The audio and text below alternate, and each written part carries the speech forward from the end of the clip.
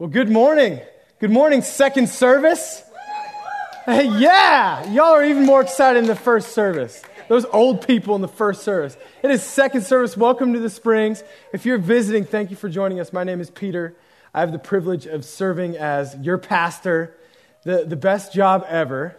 And if you're visiting, we want to say thank you. And there are connections cards, and we want to be able to communicate with you. And so, also, you are coming in right in the middle of our study in the book of Judges. Now, you are right into the abrupt middle of a very graphic book. Now, if you've been here with us the whole time, I know it's been pretty crazy and graphic, but don't worry, it gets worse. We're going to go from Judges 5 through to 6, 7, 8, 9.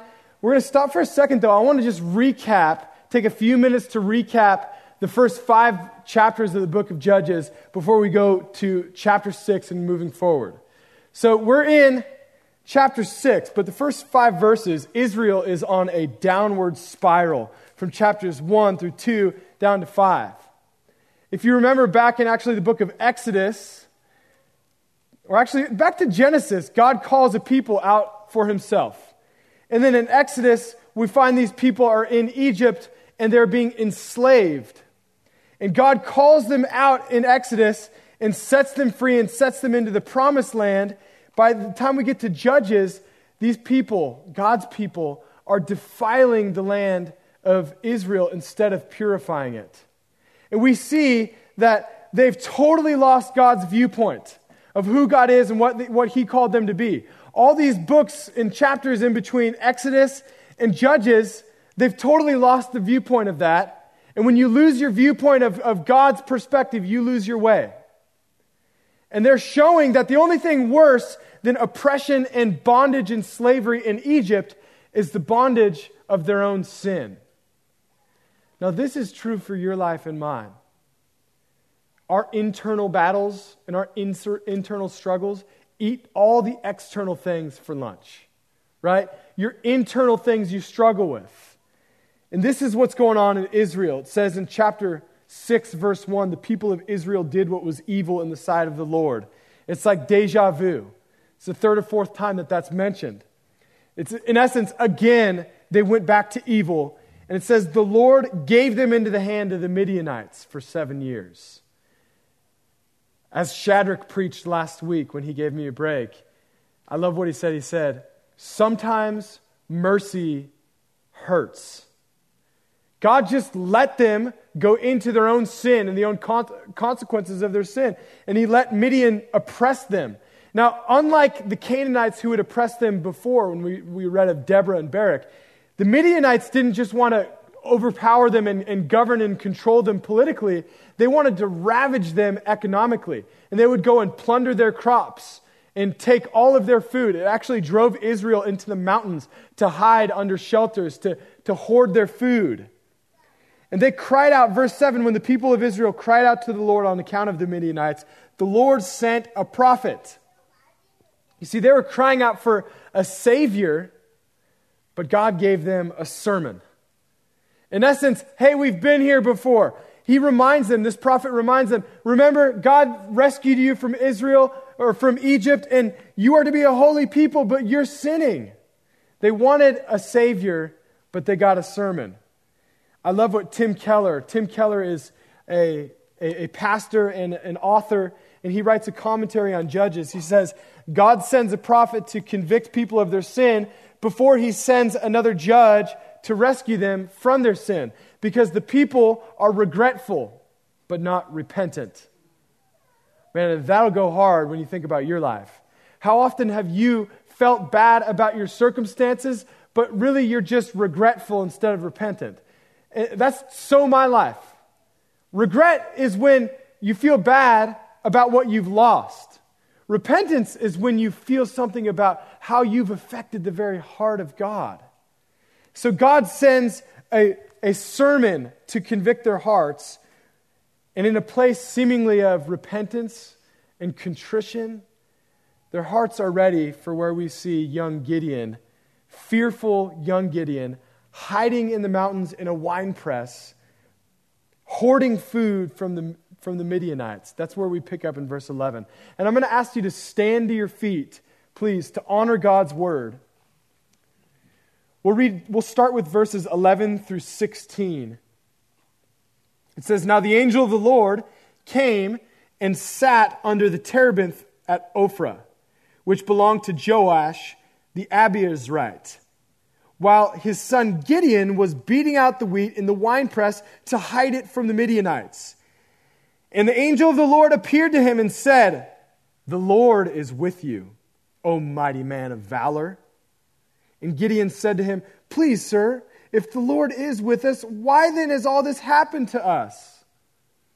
And where are all the wonderful deeds that our fathers recounted to us, saying, Did not the Lord bring us out of Egypt? But now the Lord has forsaken us and given us into the hand of Midian.' And the Lord turned to him and said, 'Go in this might of yours and save Israel from the hand of Midian.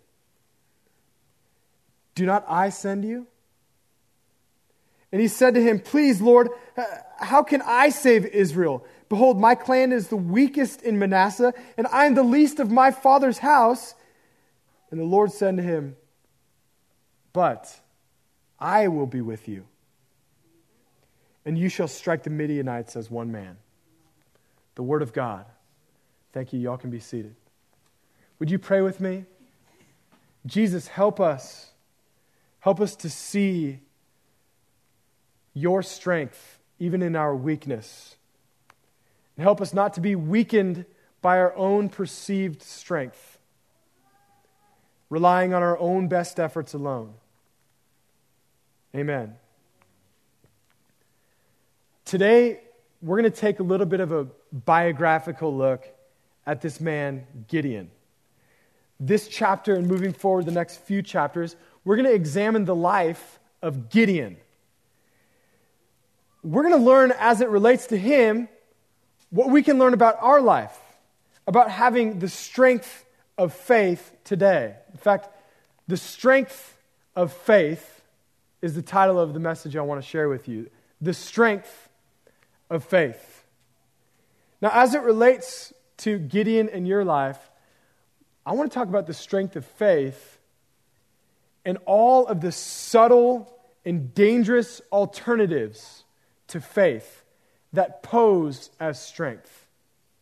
Things that we're used to, things that we think about ourselves that are wrong, that don't line up with God's word, that pose as strength, and they're not faith.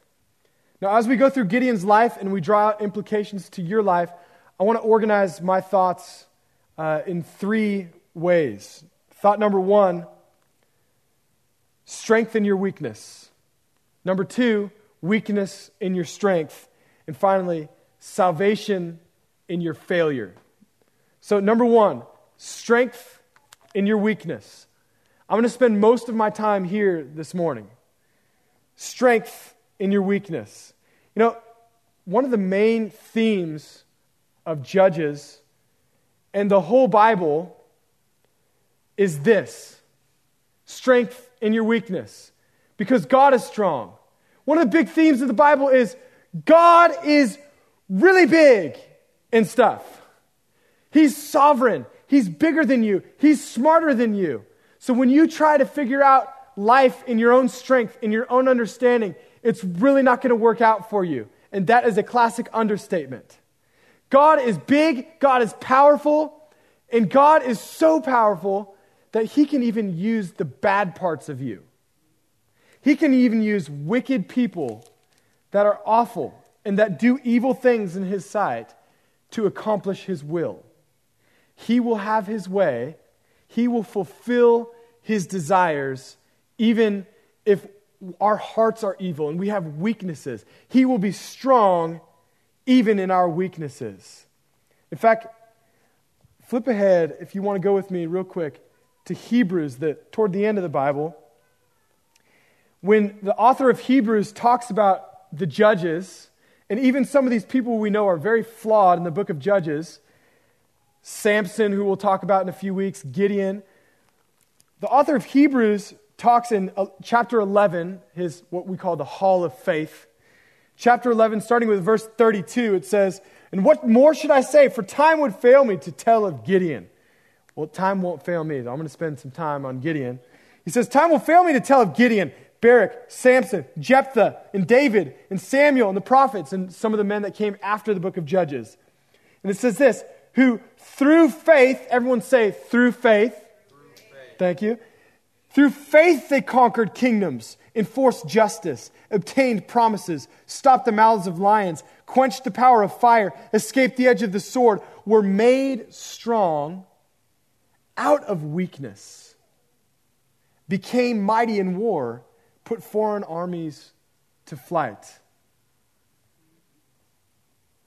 I love that it says they were made strong out of weakness.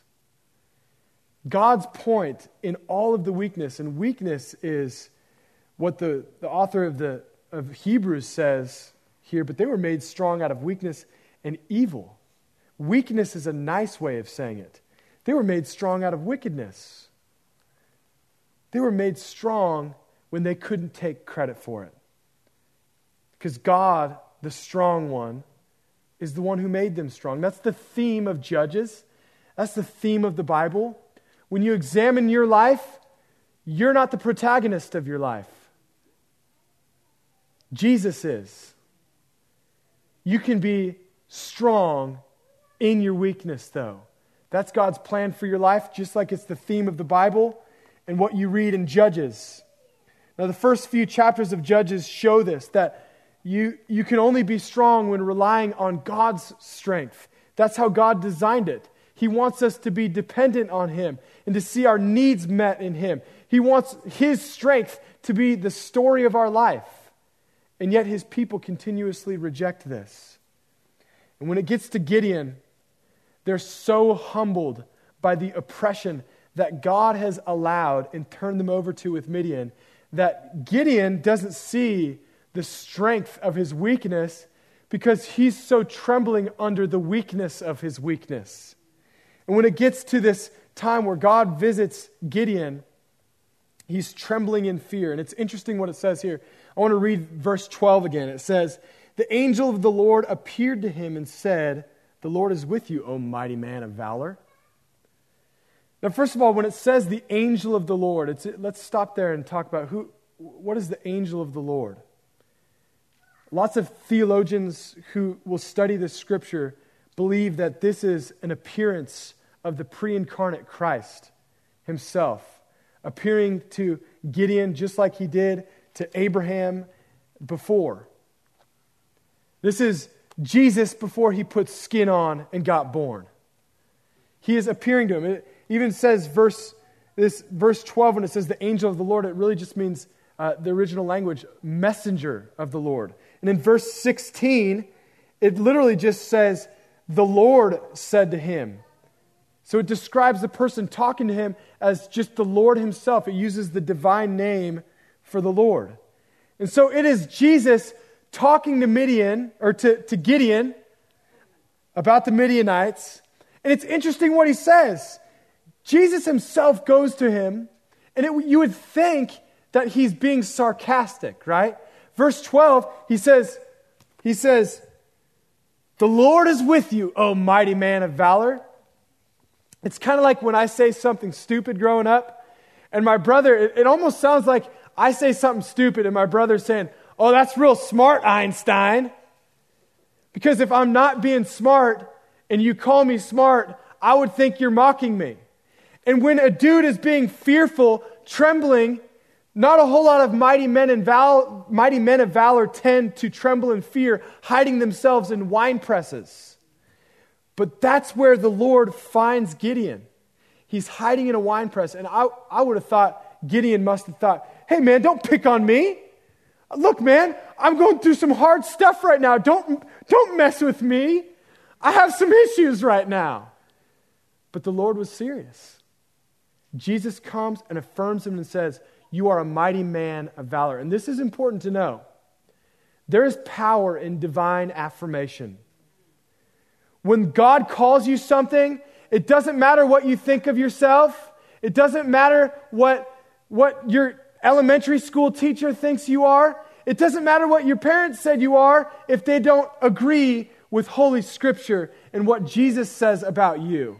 You are more than what you think about yourself. And when God calls you something, even if you're not even living that truth out, there's power in Him affirming you. When God calls something a thing, that thing will be that thing because there's power in His words. There's functional power in the affirmation of the Lord. And this is so important, y'all. Because if you're weak but God calls you strong, you'll be strong. If you're unqualified but God calls you qualified, you're qualified. You can stamp that on your resume. When God appoints you and He affirms you and He tells you you're strong, there's strength literally, effectually from His words. And that's what God's doing when He goes to Gideon and He says, "O mighty man of valor." Verse 14, it says, the Lord turned to him and said, "Go in this might of yours." Again, it sounds sarcastic, but He's being serious. "Go in this might of yours into the land of Midian. Do I not send you?" Verse 15, Gideon is still obsessed with his own view of himself. He says, "Please, Lord, how do I save Israel? Behold, my clan is the weakest of a very weak tribe in Israel, and I am the least of my father's house." You see, Gideon is meditating on his own lowly view of himself. Look, humility is not just thinking about yourself as small. I've heard one guy say, humility isn't thinking less of yourself, it's thinking of yourself less. Because when you think more about God and about His Word and about what He says of you, you're not going to think of yourself as small. You're going to think of Him as so big that if you're related to Him, that no matter what anyone else says about you or how low you think you are, you're affirmed. You're not puffed up with pride, but you're also not down on the ground. You know that you're of more worth than you can ever imagine because He calls you strong. The problem is Gideon for a minute is so obsessing over his low view of himself that he is not able to have faith and to see the strength, not in his own power, but the strength of faith. So here's the Lord's response to him. Verse 16, the Lord said to him, "But I will be with you." Isn't it interesting? The Lord doesn't say, "You aren't any of those things. You're not weak. You're strong, champ. You're special. Your elementary school teacher even gave you a sticker." No, He's saying, "Hey, you are kind of a mess, but I'm with you."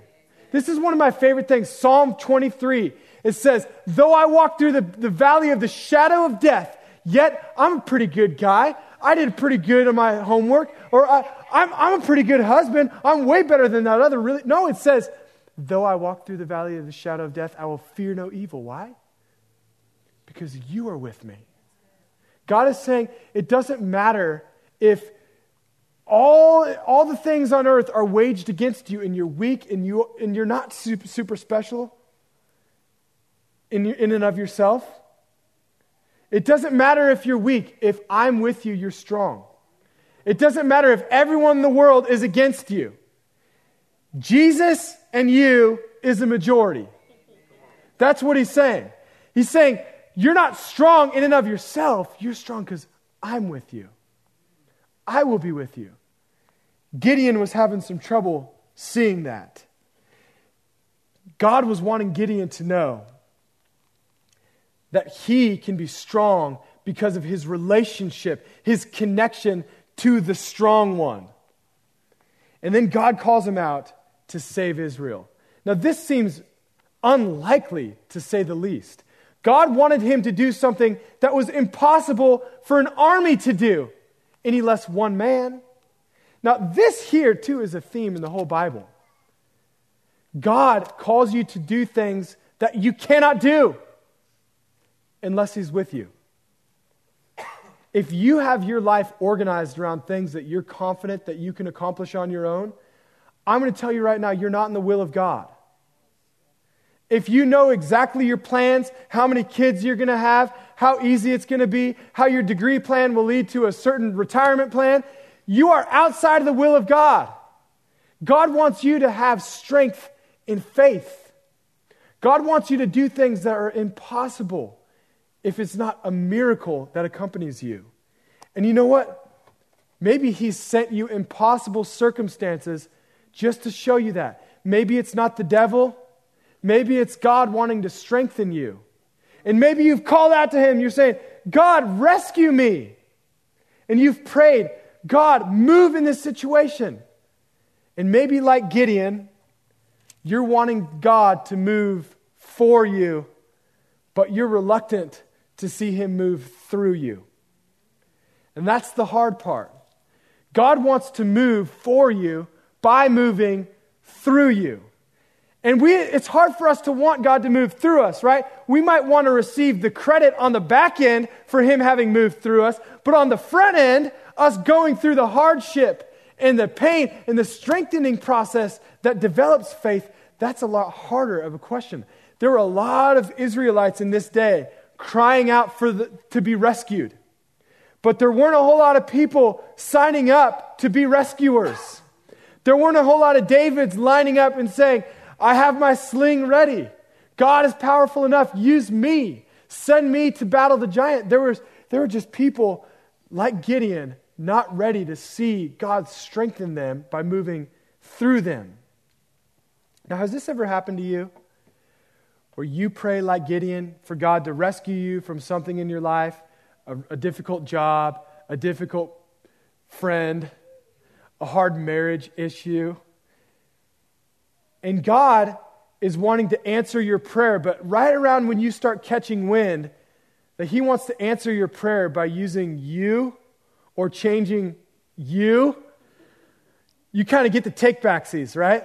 Like, wait, I take that back. I actually want this. And God's like, nope, I want this. I want to change you. I want to move through you. I want to show my strength in your weakness. That's how he strengthens you. True discipleship is taking that risk and following Jesus to where only he gets the credit for the strength that he builds in you. Your job is to believe him. And there are plenty of alternatives. There are plenty of subtle ways that you can try to be strong in other ways, but are just lies. I love what Tim Keller, again, he says. He says, it's not our lack of strength that prevents us from enjoying God's blessing. It's our lack of faith in God's strength that prevents us from enjoying God's blessing. God calls us to be strong in our weakness. And nevertheless, for Gideon to step out in faith required some reassurance. How many of y'all ever need reassurance that God's speaking to you, that He's strengthening you? We get to the end of chapter 6 here, verse 36, and Gideon said to God, well, if you will save Israel by my hand, as you've said, behold, I'm going to lay a fleece of wool out. And he proceeds to test God, and he says, God, if this is really you speaking to me, then when I wake up tomorrow, let this be completely wet, this wool, and everything around it dry. And so that's what God did. And then the next day, he says, okay, now do the opposite. Make it be completely dry and everything around it wet. See, this is important here. He's wanting reassurance. Everybody say reassurance. Thank you for your help. He wants reassurance that God's speaking to him. Now, it's important to know that for centuries and generations before Gideon, God wasn't speaking to anyone. And in fact, the Israelites were worshiping other gods that could have been mistaken for the rain or the dry weather. And people were worshiping gods that these other things could have been taking credit. Gideon's friends could have told him, oh, well, if it was God just blessing you with rain, then it's the rain god. But Gideon wanted to see something that was outside of the supernatural or outside of the natural realm, so only a supernatural God could get credit. He was seeking God's heart just to know, is this the God that's sending me out to do the impossible things?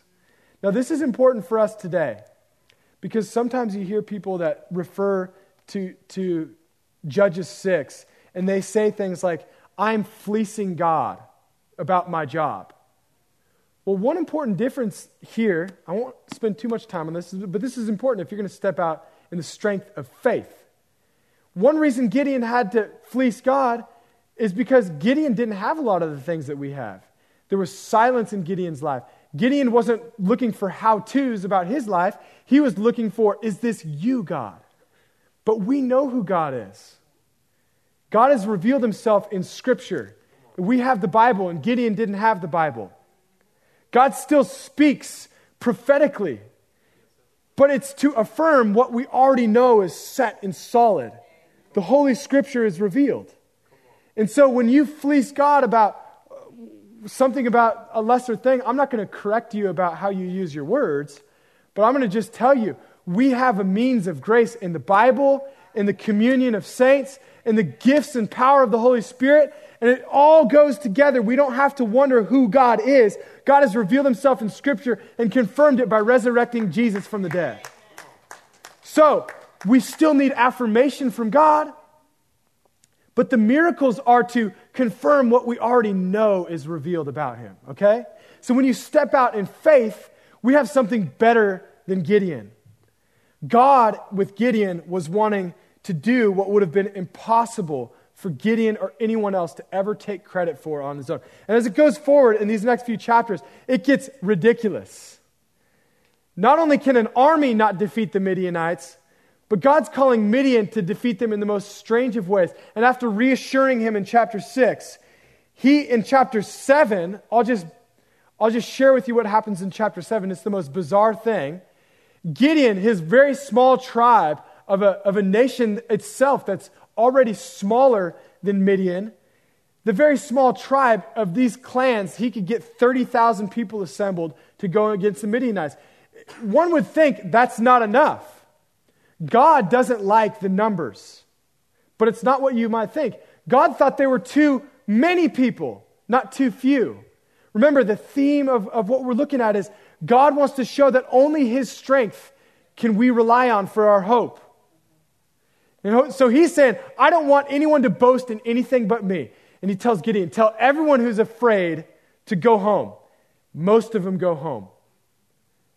Tens of thousands of men go right, like, I don't want to mess with this stuff. And so God arbitrarily has another test point. He says, there's still too many. And he says, have the men go down and drink of the water. Any man who laps up water like a dog and just drinks water like this, any of those, I'll get those keys later. Any man who laps up water like a dog as opposed to having a little bit of dignity and drinking it like a man, those men, the dog drinking water men, those are my men right there.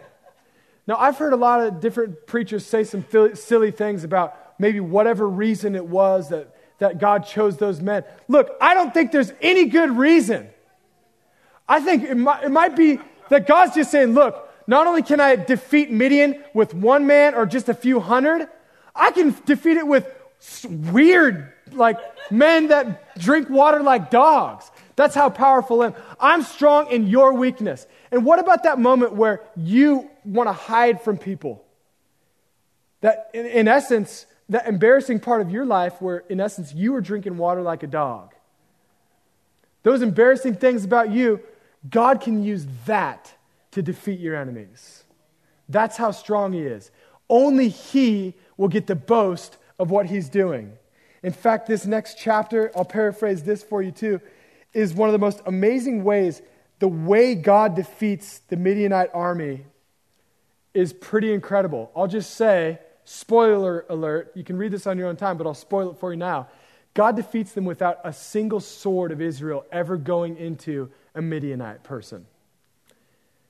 The Midianites are encamped against Israel, and we know from other sources that they had rotations of 3 different camps. And in the middle of the night, Gideon and his 300 men had torches that they covered with bowls or jars.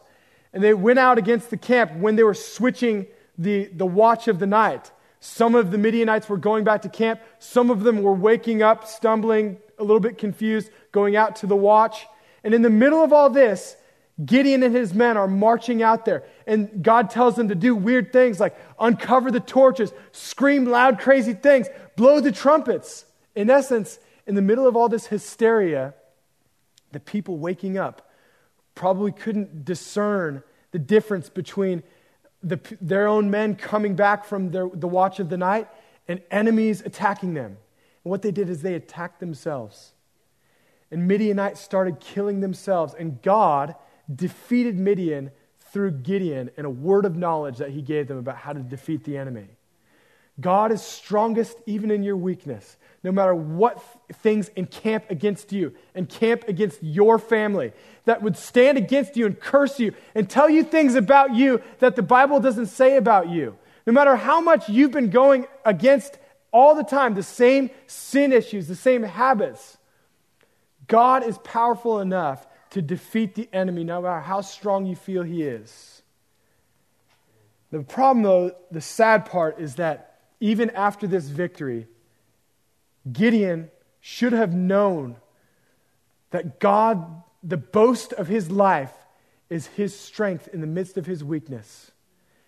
The boast of glory, but unfortunately, all too soon, even as it gets right into chapter 8, right after the defeat, instead of being confident in the strength of his weakness, he starts to be controlled by the delusion of the weakness in his strength or his perceived strength. That's my second point. And this is where it gets really sad here. They're coming back from having defeated Midian, seeing God do what only he could do. And yet verse 4 and 5 says, Gideon came to Jordan, crossed over, he and the 300 men who were with him, exhausted, yet pursuing the kings of the Midianites. And so he said to the men of Sukkoth, some of his people, the Israelites that did not go out with him, please give loaves of bread to the people who follow me. Notice how he said, there's the C's of it. The people who follow me, for they are exhausted, and I am pursuing after Zebah and Zalmunna, the kings of Midian. Now, this is a pretty simple command, right? He's just requesting some help. He's asking for some recompense, some food. But what you'll see is, from the verses later, he actually thinks he's entitled to what they would give him. He thinks that he's the one who defeated the Midianites. And listen, the danger of success in your life and mine, what if God's not giving you that thing that you think you want now because he knows you can't handle it yet? Gideon had that success he was looking for, and he too quickly started to take credit for it. Instead of being God-affirmed, he started being dangerously self-affirmed. And he thought he had rights to these things, and you'll see it by this interchange that follows. Seemingly simple request, give us some bread. Here's what the people respond rudely to him. And you know, people have been rude to me before, but by the grace of God, I don't respond how Gideon does. Verse 6, the officials of Sukkoth said, are the hands of Zebah and Zalmunna already in your hand, that we should give bread to your army? Kind of rude, kind of irreverent, not really grateful. But listen to Gideon's response, verse 7. So Gideon said, well then, when the Lord has given Zebah and Zalmunna into my hand, I will flail your flesh with thorns of the wilderness and with briars. That's a little graphic. Kind of like, what? Like, dude went nuts for a minute. In fact, verse 13, they actually caught the kings of Midian, and then they come back on his own little boasting spree. Verse 13, then Gideon, the son of Joash, returned home from battle to the ascent of Heres, and he captured a young man of Sukkoth and questioned him. And he wrote down for him the officials and elders of Sukkoth, 77 men. It's about to get crazy here. And he came to the men of Sukkoth and said, behold, Zebah and Zalmunna, about whom you taunted me, saying, give him into our hands and we'll give you bread for your men. Verse 16, and then he took the elders of the city, and he took thorns of the wilderness and briars with them, and taught the men a lesson. And he broke down the tower of Penuel, and killed the men of the city.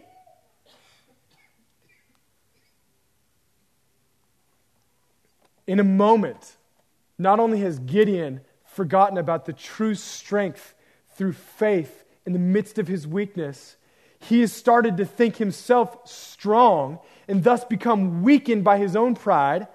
And the seeds of that get worse and worse and worse. And all of a sudden he's murdering entire cities. And it might seem outrageous, but the same seeds of pride and sin and danger face you and I every day.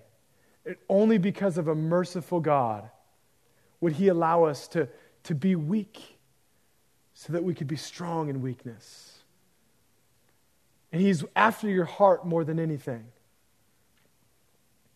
Has there been times in your life where you felt weakened? And maybe it's God that wants to save you from the weakness of your strength, so that maybe it's not the devil against you, maybe it's God ordaining the circumstances to weaken you, to take your numbers down from 37,000 mighty reasons to boast in yourself, down to 300 dog water licking reasons to boast in the Lord. And maybe it's not just the devil that's against you, but God who wants to strengthen you with his strength and diminish you to just your only hope to lean on is him. Maybe that's the greatest blessing, and it hurts. God will share his glory with none other, he says.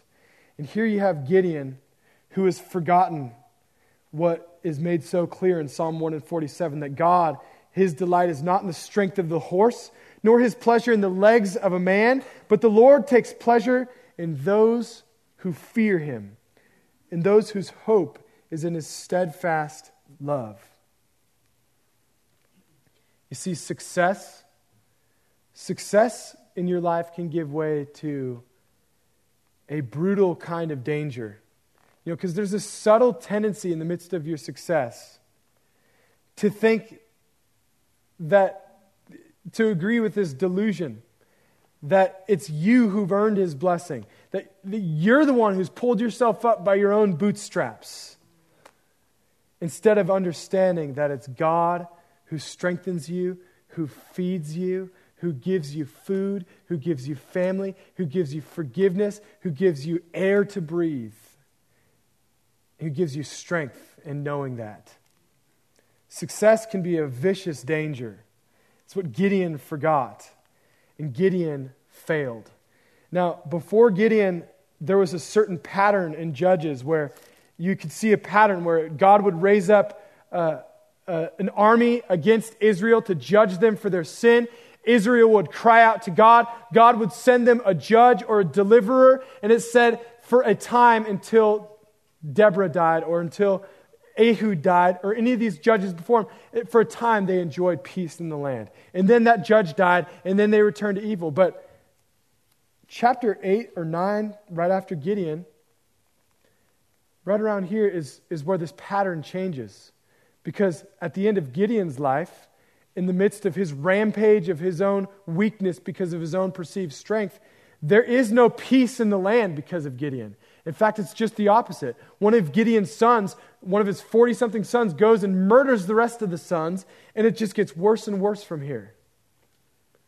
How much is that like our life? If we go on a rampage of our own strength, how much destruction is waiting for us if we obsess over our own success? Perhaps God rescuing you from what you think you need to prove about your own success in your own career and not giving you what you want about your life, your relationships, that thing that you have to prove. Maybe him giving you weakness in his own nearness is the greatest mercy that you could receive. Because listen, Gideon failed.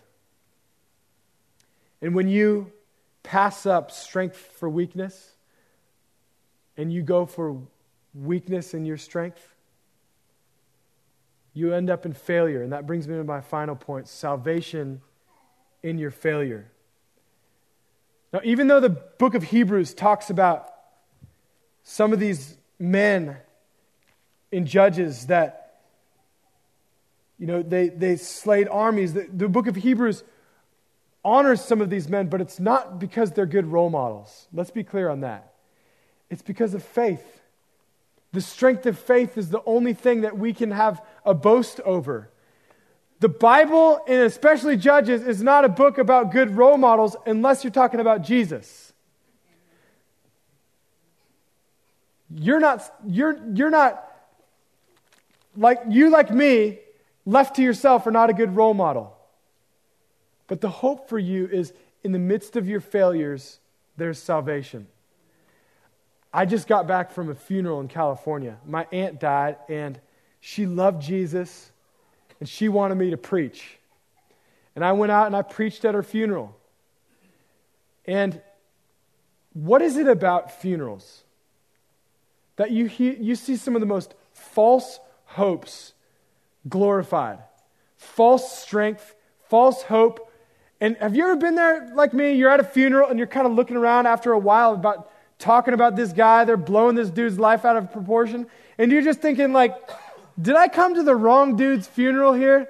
Like, I think I knew this guy, but this is not that guy. And there's all this false hope in a funeral. That's not going to be my funeral. I am going to script my own funeral. My kids are going to make sure that I am not the star of my funeral. Jesus is. My kids are going to say, honestly, you know what? Till the day my dad died, he had some thorough flaws. He was thoroughly flawed man. In fact, he had fits of impatience and forgetful streaks, but one thing he never forgot was his need for Jesus. There's salvation in your failure. There's strength in your weakness. Don't take the lies of the alternatives. Where does your hope stand? Does it stand in your own ability to orchestrate your own life? To be strong?